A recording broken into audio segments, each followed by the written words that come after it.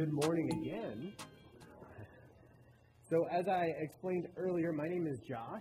I'm originally not from Roanoke Rapids. I moved to I moved to North Carolina in 2010. I'm originally from Baltimore, Maryland. My family, I was born and raised in Maryland, and when I was 18 years old, I left to go to college. And I went to Bible college, and that was a big deal for myself and my family. It was a big deal for my family. I was the first person in my family to go away to a four-year college. I was the first person in my family to leave Maryland to go to a four-year college. And so I was very excited to go on this brand new adventure. My parents, however, were a little sad to see me go. And flash forward a little bit later, so I got there in 2010. I went as a student to Mid-Atlantic Christian University, and I graduated in 2014. And during that time, I made a lot of really great friends. I had a lot of really great knowledge instilled in me and wisdom, and I met my wonderful wife, and her name is Sarah.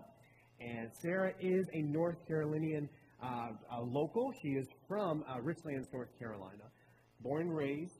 And so when I moved here, that's what I was told. They said, if you're going to move here, you got to marry a North Carolina girl. That's the deal. And so I found myself a North Carolina girl, and we got married. And we got married in 2015, and throughout these past couple of years, we have two daughters. Our oldest daughter, her name is Rosie. She is 3 years old. She'll be 4 in September. And our youngest daughter, her name is Nora, and she is 1. She'll be 2 in September. And so we have these beautiful two little girls. And one of the many blessings of my life that I've found is being a father. It is something that when it happened, I was not prepared for. There are many days I still feel like I am not prepared for them. But these two little girls, when I come home from work and I hear Daddy, and they run and give me hugs, that is something that I know I wouldn't trade for anything in the entire world. And it's been such a blessing to, even as I was getting ready in the house this morning, they're singing and dancing in the kitchen. We have a little smart device there. I was going to say Alexa, or if I don't want an Alexa to go off in here or something like that, like a Siri. And so we have like one of those things, and they're dancing and they're singing, and I get to kind of go in and say hi to them, good morning, and we dance a little bit. And to see them grow and see them learn, my little girl Rosie, she's getting taller, and so we had to move her baby bed a little longer. And so I was trying to explain that to her. So how do we do that? And I said, well, we got to take the screws here and do that. And so to do that, to teach her, to show her, that's such a really great blessing of my life, as to be a father, to instill that in her. And then there's the silly fun stuff to dance with them. And for me, I was the youngest of 3 siblings, and all those siblings were girls. I was the youngest and the only boy of my family. And so one big thing that I always loved was Saturday morning cartoons. And I loved waking up and being able to watch cartoons. I got to watch what I wanted to watch on Saturday mornings. My sisters were a little bit older than I was, so they were either out off with friends or whatever it was. And so that was a great time for me, a big deal. And so as my daughters are starting to grow older, they understand what TV is, and they want to watch certain TV programs. And one really cool thing is that as a father, I can show them TV programs that I watched growing up. And we can kind of share in that bond. One specific TV program, and maybe you've heard of it, is a program called Mr. Rogers' Neighborhood. Now, I remember watching Mr. Rogers' Neighborhood on PBS, and if you're unfamiliar with Mr. Rogers' Neighborhood, it was a program that ran from 1968 to its very last episode in 2001. It was quite a runtime there. I know it was on and off for quite some time, but Fred Rogers was an advocate for children's education. And so he really wanted to create a space for children that they could feel welcomed and accepted and loved, and that they can be taught what colors and numbers are, as well as things like emotions. That when you're upset and when you're angry, how can you deal with that emotion? Now, as an adult, when we get upset and we get angry, we don't always deal with that emotion very well. Let alone a child, a little kid, who's still trying to figure out what emotions are. And so Mr. Rogers creates this place. He creates this television program, and it could have been anything. It could have been Mr. Rogers' Playhouse, Mr. Rogers' Carnival, Mr. Rogers' Circus, but he decides to go with a neighborhood. And I think the reason is because we all live in neighborhoods. If he's trying to reach these children, to teach them about kindness, he's talking about where they live, in a neighborhood. And so all of us live in a certain neighborhood, in a part of town here in Roanoke Rapids, and we are able to understand that concept of having neighbors, having people in our life. And so the program goes on and talks about things like bullying, emotions, loss, confusion, pain, sorrow, a bunch of different things. Things that children are faced with all the time and things that we as adults are faced with all the time. And so in this program, when he talks about having this neighborhood, he asks a very specific question. And the question is, won't you be my neighbor? Maybe you can hear the song. Maybe next week I'll ask Jason to come and do the dance, and he takes the sweater and his shoe, Won't you be my neighbor? Now this is a very kind of beautiful question. Because he's not just asking, hey, are you going to be my neighbor? Are you moving in next door to me? He's kind of pleased. He says, won't you be my, I would love for you to be my neighbor. Won't you please? He's kind of pleading. And if we think in our life, maybe we have neighbors like that, like, I love my neighbor. I know them so well. We grew up together. Or maybe their neighbors are like, I don't know who they are. I don't know their name. I know they're loud. That's all I know. And so when we're asking people, won't you be my neighbor? It's a beautiful question because you're inviting them, really you're inviting yourself into their life. You want to know more about who they are so that you can be a neighbor towards them. So that's such a wonderful feeling there. And we talked about, sadly we live in a world where there are certain things that keep us from being neighborly. Maybe we don't know them very well. We're afraid of the awkward conversations. Maybe we know them too well, and we don't want to have that awkward conversation turn into tension. Maybe their shrubs are growing past our fence or whatever it is. And so it's very easy to stay inward instead of reach outward to our neighbor. It's very easy to, day in and day out, if you're bringing in groceries, to see your neighbor and just say, howdy, neighbor, and walk on in. It's easy. It is. You have things to do in your life, and I'm sure you're busy. Everyone has things to do.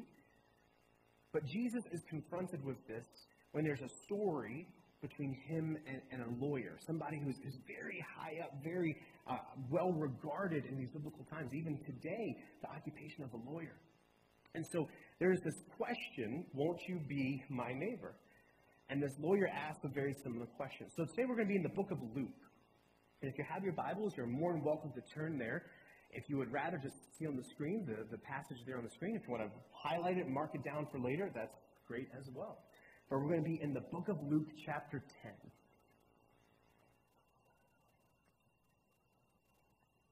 In this scenario, Jesus is having all these different encounters.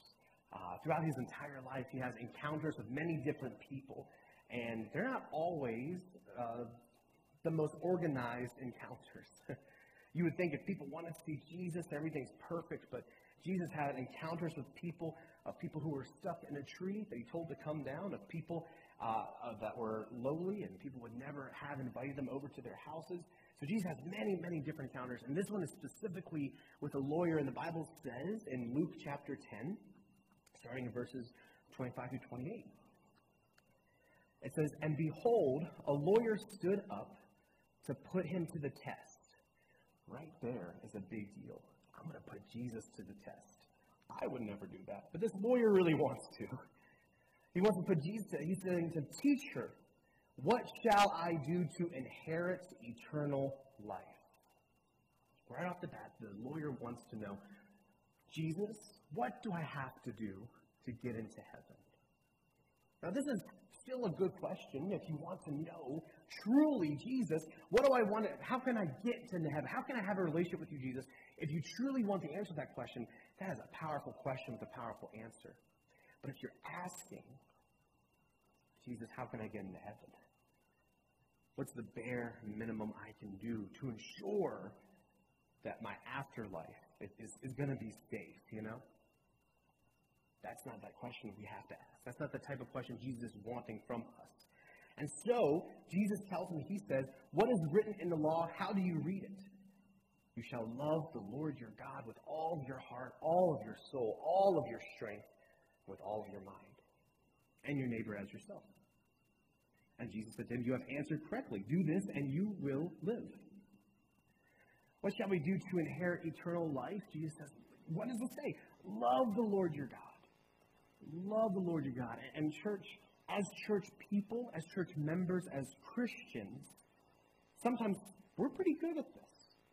We're good at loving the Lord our God. God has blessed us. We come to church and we sing praises and we read our Bibles and we pray. Oh, I love the Lord my God with everything I have. Then it says, then love your neighbor. People are different though, Jesus. People have frustrated me. I have relationships in my past that are a struggle, and you want me to love them as well. That's a little bit more, that's a harder thing to do, Jesus. But Jesus says, love the Lord your God with all of your heart, all of your soul, all of your mind, all your strength, and love your neighbor as yourself. Do this, and you shall live. You shall have eternal life. And these are the commandments from Jesus himself saying, love God and love others.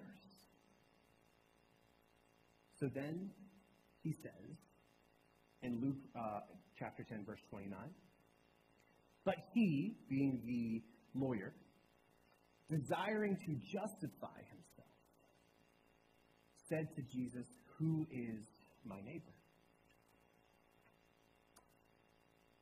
Jesus tells him to love your neighbor as yourself. And then the lawyer, he's doing something here. He's trying to justify his actions. And he's trying to say, okay, Jesus, I get you. I understand what you're saying. But who is my neighbor? Who specifically, Jesus? Because I run in a crowd of a certain group of people. You know, maybe they're the rich, or maybe, they're the powerful, the politicians. I love those guys. They're my friends. We went to school together.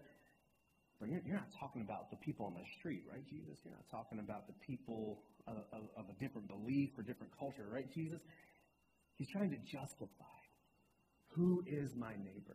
And church, sadly, we do this often. I know I do. I try to think, well, does Jesus really mean that? I'm trying my hardest to be a Christ follower. Maybe he didn't mean that. Maybe I'm off the hook. Maybe I don't have to worry about that. But trying to justify ourselves when we ask, who is our neighbor? Is it everybody? Is it the neighbor that looks like us, that talks like us? Is Jesus talking about something greater? He says, love your neighbor as yourself, not just the neighbor that looks like you or speaks the same language, not just the neighbor that has the same beliefs as you, but to love everyone as Jesus loves us. To love everyone with the same love, the same Christian love as Jesus loves us. That's what makes us a good neighbor. That's what makes us a good Christ follower. When we decide that we're going to love people as Jesus loves us. Jesus continues on with his parable in verses 30 and 32. He continues on, he says, let me tell you a story. And this is a great way that Jesus loves to teach. He loves to share, and by telling stories. And he says, let me tell you a story. In verses 30, 32, he says, Jesus replied, a man was going down from Jerusalem to Jericho, and he fell among some robbers. The robbers stripped him, and they beat him, and then they departed, leaving him half dead. Now by chance, a priest was going down that road, and when he saw him, he passed by the other side. So likewise, a Levite came, and when he came to the place, he saw him, but passed by the other side. Jesus tells this story. He makes this beautiful picture, and he says, just imagine with me that there's this man, and he's on his way traveling, and he gets mugged, and not only just robbed, but they take everything from him.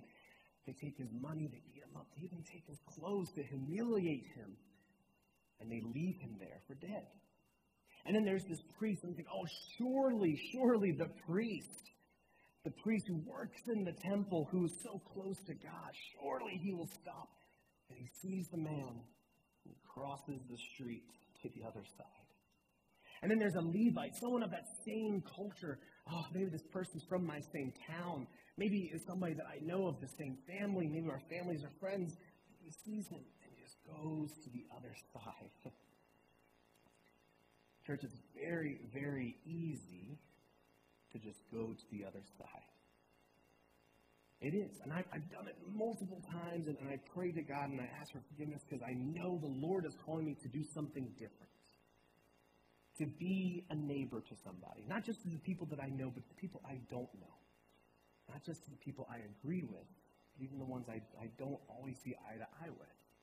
To truly be a neighbor, we have to learn what it means through this story. And so maybe you've heard this story before, but the passage in this Bible is called the Good Samaritan.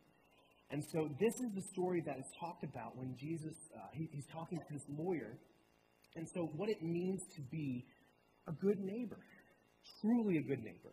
And doesn't just mean bringing cookies over to your neighbor. And granted, I love cookies, so if you ever want to bring me them, that's fine. It doesn't just mean lending them something, and that's great too. We'll talk about it here in a second. But to show the love of Jesus to them. To truly show it to them. So what does it mean to be a good neighbor? Well, this continues. The story goes on that these people, the priest and the Levite, they walk past. And in verse 33, it says this, "But a Samaritan, as he journeyed, came to where he was. And when he saw him, he had compassion." Now, we have a Samaritan person and we have a Jewish person. And of course, in biblical times, these two people did not mix at all. They were from two very different belief systems. The Jews of people who believe in the one true God, and the Samaritans of those who believed in many gods and who sacrificed to idols and who did really even worse stuff as Samaritan people as it went on. So they did not mix at all. It did not happen. But here's this Samaritan, and he sees this person on the road. And the Bible says that he has compassion. So what is the first thing to do if we want to be a good, godly neighbor? We have to stop and take notice. You have to be able to stop in your daily life and take notice of the things going on around you. Now, church, my wife and I, we just bought a house here in Roanoke Rapids. We've been renting for the past 3 years, and now we bought the house, and I'm very excited. It was a very long and tedious process, but I'm happy that it's over. I'm happy that we own the house. And I've been such in house mode of trying to figure out what needs to get done. My wife wants the carpet taken up. My wife wants to paint the walls. My wife... I think every time we come back, she has another list or another thing. And she's excited too, and we're both very excited. And so I've been such in house mode. I've been trying to clean up the yard that my neighbor came, and I was able to have a conversation. And my neighbor, who I've known for the past time we've lived there, but this is the first time that I found out what my neighbor did for a living. We've been there for 3 years. It's not something I'm proud of, but I knew who my neighbor was. I knew their names. I never knew what he did for a living. I knew he drove a motorcycle. I knew he had a very big truck. But I was able to have a conversation because he asked me first, "Hey, I heard you bought the house." I said, "Yeah." He said, "We are officially neighbors, like we are here together." And so we had a really great conversation. And none of that would have happened if he really didn't stop for me. And church, if we want to have these interactions with our neighbors, they're going to be truly godly interactions, we have to be able to stop and to take notice. Life is already going so quickly. And as a father, it's gotten quicker as I become a father, that my kids are growing faster. And that if I don't stop and take notice, if I don't stop and be intentional with my time with my girls, I know it's going to go by quicker. We try to have these things on Friday night, these Friday night dinners where we sit at the table, because there's Wednesday night church, and then my wife has her Bible studies, and so we're not always home at the same time. But Friday nights, we try to make it a point to sit at the table. Now, my oldest one loves sitting at the table. It doesn't have a problem. My youngest one loves standing on the table and crawling under the table and being anywhere besides the table. And so, but it's fun. It's part of our whole process that we go through. But if I were to just say, you know what, this is it, this is enough. And there have been some nights that I say, we're not eating tonight. This has just been too crazy. If I were to say, this is it, we're not doing this anymore. then if I continue on without stopping, if I continue on my life without being intentional about doing something for girls, it's going to fly by. They're going to be teenagers, and that's not going to be something they value when they grow older. And so when you want something that is that important, you have to make time for it, especially when it is your kids. You want it to instill in them biblical truths and values when you start young. It's something that's going to be instilled as they get older. But if we drop the ball, it's not going to be something that they value. So we already mentioned how easier it is to act like everything is normal, how easier it is just to keep on our path. The Bible calls us to stop and notice, just as the Samaritan man does. He stops and he notices what's happening around him. He could have just said, wow, that's a tough situation you're in there, bud, and kept walking. Maybe he just could have said, hey, here's $1. I hope you don't spend it in the wrong place, and keep on walking. But he has compassion.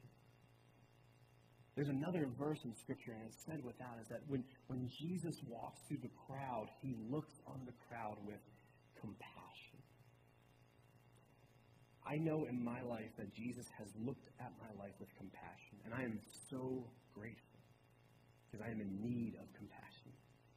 And I can imagine what that would have been like in biblical times, walking with Jesus, and to see his eyes face to face filled with compassion for us. What a beautiful, beautiful thing. The question is not, does it affect us? Because that's what we always ask. Is this going to affect me? That's not my problem. So I'm going to keep walking. But it's always, how can I help? How can I look on people with compassion as Jesus looked on my life with compassion? So the parable goes on in verse 34, that first part. He says, he went to him and he bound his wounds, pouring on oil and wine. So the Good Samaritan, he doesn't only just stop and notice. He doesn't only just say, oh, I hope things get better and keep on walking. He stops and he notices, and he addresses the needs of this person who's hurt, who's going through such a hard time. It says he bounds his wounds, and he pours this oil in his wine. Now what he doesn't say is, I'm going to do this now. I'm going to put this on your tab so you remember to pay me later, all right? That's not something that he says. He goes and he stops and he addresses the needs of the person who is in need. We live a couple houses down, my wife and I, from a couple named the Birdsongs. Judy and Charlie Birdsong. Does anyone know who Judy and Charlie Birdsong? Okay. I knew if I said Birdsongs, there were going to be people who knew that. Judy and Charlie Birdsong, they are our Roanoke Rapids grandparents. That's who they are for us. My family lives in Maryland. My wife's family lives down in Richlands. They have done so many amazing things. There have been times in my life where I've been so frustrated with my lawnmower that I go over and ask Charlie. I said, Charlie, can I borrow your lawnmower? He said, sure. He said, just give me a couple minutes. And I go home. I hear this noise. Look out the window, and Charlie's mowing the lawn. I said, Charlie, you don't have, I just wanted to borrow it. He said, no, it's fine, it's fine. There's another time where we had just moved in and our dryer had broke. And Judy very, very graciously said, just come over here. She said, you can't, just come dry your clothes here. So we're walking with baskets and trying to get down. She said, and we go to pick them up. And we say, Judy, it's late. It's like pushing 10:30. I said, well, we're not doing nothing. Come on over. And so we go to pick up our clothes, and there they are, folded in a basket. I said, Judy, you didn't have to do that. We are blessed by our neighbors, the Birdsongs. They are wonderful, wonderful people for us. And so they are those type of people that they addressed our needs. They did. They were great neighbors. And so when we talk about being a Christ follower, truly a godly neighbor, we want to notice our neighbors, but if we see a need, we want to address that need. We want to be a neighbor that's going to go and address that need. Maybe a neighbor needs a tool, and we give them the tool. And we're not going to be bitter if they didn't give it back. Or they've had it for too long. Or if you see them working on a car or needing some help, maybe we can go over and help in any way. That's what it means to address a need. You see a need? Need a need. And that's what that is, to address those needs. So Jesus goes on with this parable, and he says, continues in 34 through 35. He says, then he set him on his own animal, brought him to an inn to take care of him. And then the next day, he took out 2 denarii and gave it to the innkeeper, saying, "Take care of him. Whatever more you spend, I will repay you when I come back." The Good Samaritan doesn't only stop, he doesn't only address the needs, but he goes above and beyond. He gives selflessly. He gives selflessly. I want us to think back to what Jesus said. He says, love the Lord your God with all of your heart, all of your soul, all of your mind, all your strength, and love your neighbor as who? As yourself. Well, God, I love myself. Now you may not think, you're like, no, I don't love myself. I said, but myself has a lot of myself. I've got a house. I've got food in my pantry. I've got clothes in my closet. You know, I've got a car in my garage. I've got all these things, and I'm just taking care of myself, Lord. I'm not trying to be selfish. And the Bible isn't calling out for selfishness. What the Bible is saying in this specific passage is that if you truly want to love your neighbor as yourself, you would do to them as you would want them to you. You would go above and beyond the calling of giving selflessly to this neighbor. So this is what this Samaritan does. He could have just wrapped him up and maybe took him to the inn and left him there, or, but he takes him there. He pays for his stay, and he says, you know what, if you have to stay longer, charge me for that too. I will put you on my own horse. I will give you my own things to ensure that you know the love of Jesus. So that you know the love of Christ in your life. I will make sure of it. I will love you selflessly. I will love you and give selflessly to you. I will love my neighbor not only a little bit, not only as much as it'll take to get me into heaven. I will love my neighbor as I love myself. I will love my neighbor as Jesus Christ loves me. And church, I don't know if you know, but Jesus Christ loves you a lot. So much he loves you. This conversation between Jesus and the lawyer, I can imagine, maybe it's gone quiet, and Jesus just tells this whole intricate story. And maybe the lawyer is realizing that loving your neighbor is less about asking the question, who is my neighbor? It's not about asking, who is my neighbor? But possibly could be asking, won't you be my neighbor? I want you to be my neighbor because I want to share the love of Jesus with you. I want you to move in next door to me because I want to show you the love of Jesus. I want to serve you. I want to be here for you, that I can address your needs, that I can give to you selflessly. It's not about asking, who is my neighbor, but won't you be my neighbor? So in verse 36, Jesus asks the lawyer a question. He says, which of these three do you think proved to be a neighbor to the man who fell among the robbers? And the lawyer said, the one that showed mercy. You know, it's that moment. I'm the youth minister at First Christian, so I work with middle school and high schoolers a lot. And it's that moment where, like, you're talking with them and you're having this conversation and they're not getting distracted, they're not getting off topic. And it's just like, oh, they got it. They clicked. That's it. You're right. It's Jesus. And I think Jesus could have this moment with this lawyer where they're talking, and Jesus says, well, who do you think it is? And he says, well, it's the one who showed mercy. And Jesus says, you got it. Exactly. That's who it is, the one who shows him mercy. The true neighbor wasn't even the one who was close to God in the temple. It wasn't the priest. It wasn't the Levite in the same culture. It was a person from a very different belief system. Could even be considered an enemy of the Jewish people. But he is the one that showed mercy. He is the one that was the true neighbor. And so Jesus leaves the lawyer. And honestly, throughout the entire Bible, when things are happening to people, it's also really happening to us as well. Jesus leaves the lawyer. He leaves us with this challenge and closes in verse 37. And he says this, and Jesus said to him, you go and do likewise. This is the end of this interaction Jesus has with this lawyer. And we don't know if the lawyer did go, and he did do likewise. But as we sit here today, church, Jesus is fully calling us to go and do likewise.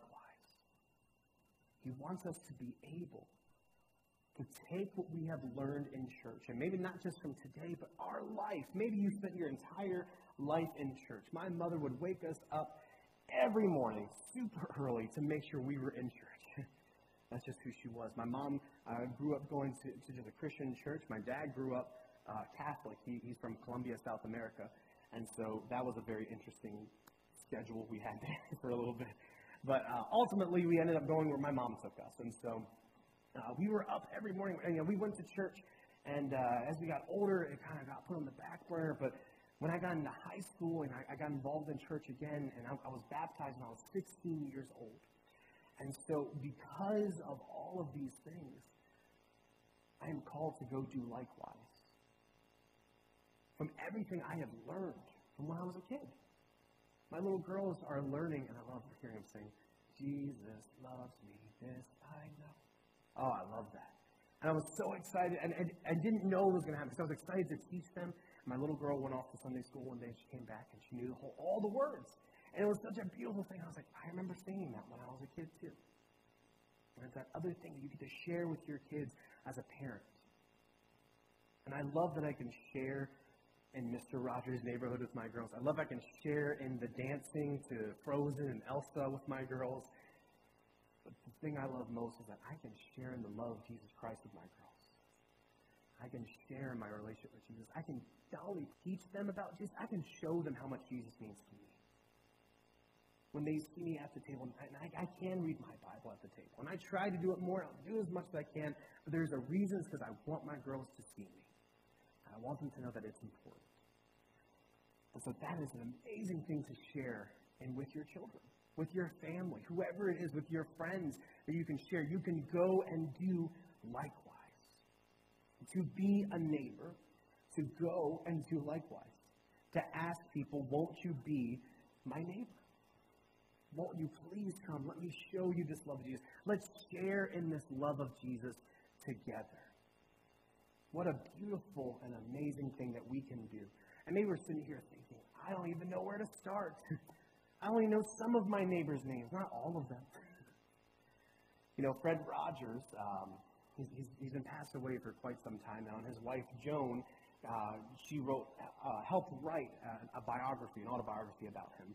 With a couple of authors, and they interviewed her. There's also been a couple of movies, a documentary about him, another movie. And she said one of the main things Fred did is that he would always wake up very, very early, probably around 5 a.m. or so. He'd wake up early, and he'd sit at the table. He opened his Bible, and he said he had this little book, and he would also open up. He would be journaling. And one day she said, "Fred, what are you writing in there?" And he said, "Just names." I said, "Names? Names of who?" Well, these are my cameramen. So these were the people on stage. These are some of the kids that I met today. And slowly she started to realize that Fred was taking the names of everybody he had met every day, every new person. And he told her that when he would come, either in the morning when he woke up or before bed, he would pray. And he would pray for these people by name. And he would be able to pray by name for these people, and that's a beautiful thing. Because maybe he didn't know their whole story. Maybe he didn't know where they were from or what they were struggling with, but at least he knew their name. And he could pray to God for them. So church, maybe it's as simple as learning someone's name, as learning a neighbor's name, to understand who they are, to understand their backgrounds, to stop and take notice, to address their needs, to give selflessly. Maybe it starts with just knowing their name. Church, I am so thankful I am able to be here and share with you this morning. And so I hope and pray that for you understand what it means to be a godly neighbor. And maybe, when we tell this story, there's a lot of times we say, well, we're one of two people. Either you are the priest, you are the Levite, maybe you're not paying attention and you're walking down, and people will say, well, you need to stop and take notice, and that's true. Or they say, well, maybe you're the Samaritan. Maybe you're taking the time to help. And that's really great as well.